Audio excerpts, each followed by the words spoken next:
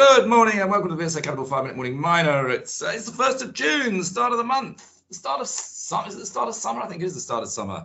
It certainly is down here in Cornwall. It's been beautiful. It was a beautiful evening on the beach last night. But I don't think it was quite so good in London, was it, Paul? No, it's been sunshine 1 minute and 10 minutes later it's raining. At least it was yesterday.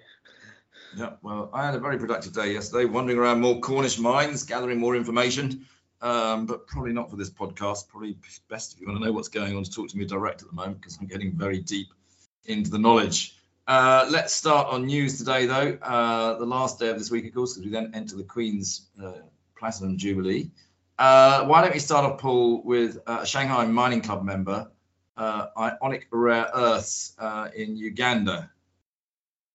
Yes, that's right. They put out a statement today as far as what they're planning to go ahead here for the next 12 months as far as drilling on the Makuutu rare earth clay deposit there in Uganda. And the geos are at a quandary here as to how to go about it next, because the latest estimate now that they have is this thing might be at least twice as big as they first thought. They're targeting now something between 200 million and over 500 million tons, which grade over 400 ppm in total rare earths. And that is to be definitely world-class deposit. And if it's anywhere near that kind of size, we're talking, from my view, decades worth of production to come from this operation.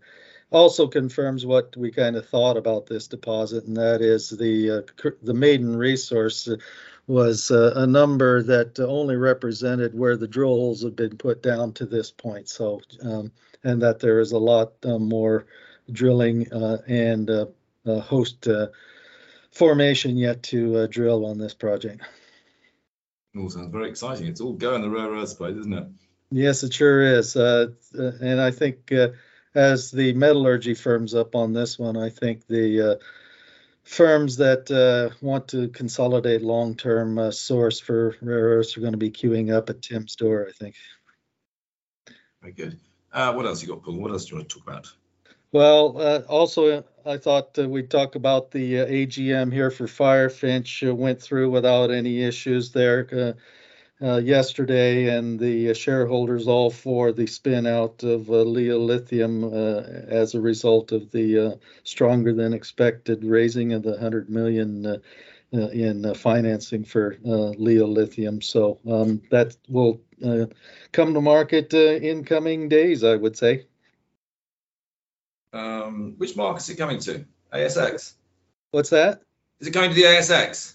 That I'm not sure. I'd have to look it up, actually. Yeah, well, I think you probably better should. And also talking of, well, that was an AGM that went well, wasn't it?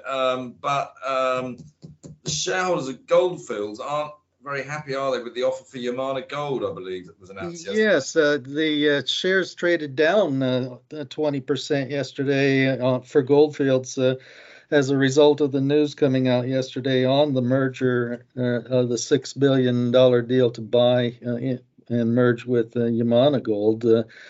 There is a lot of angst that's not quite sure why that might be. It's 0.6 of a share of Goldfields for each Yamana Gold share, and the Yamana shares actually traded up on the day by 3%. So it could be just a general dislike among non-South African shareholders of Goldfields here on the deal, or it may be something around control issues. I'm not sure. South Africa is still a very difficult place to get investors to invest in. Yeah, and by the same token, though, that's part of the synergies for the deals, because Yamana doesn't have any real assets in Africa. It's all North and South America for them. Well, maybe that's why the Yamana shareholders think that it's more valuable and they want to get into bed with South African. Mm-hmm. Yes, that's right. Could be. Well, who knows? Anything else you want to quickly say, Paul?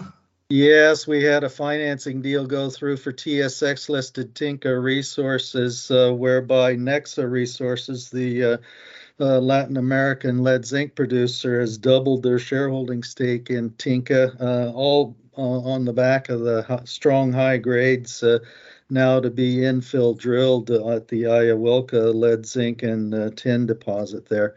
I do like this Ayawilca deposit. It is definitely one of the bigger and better ones from an economic standpoint, in my view.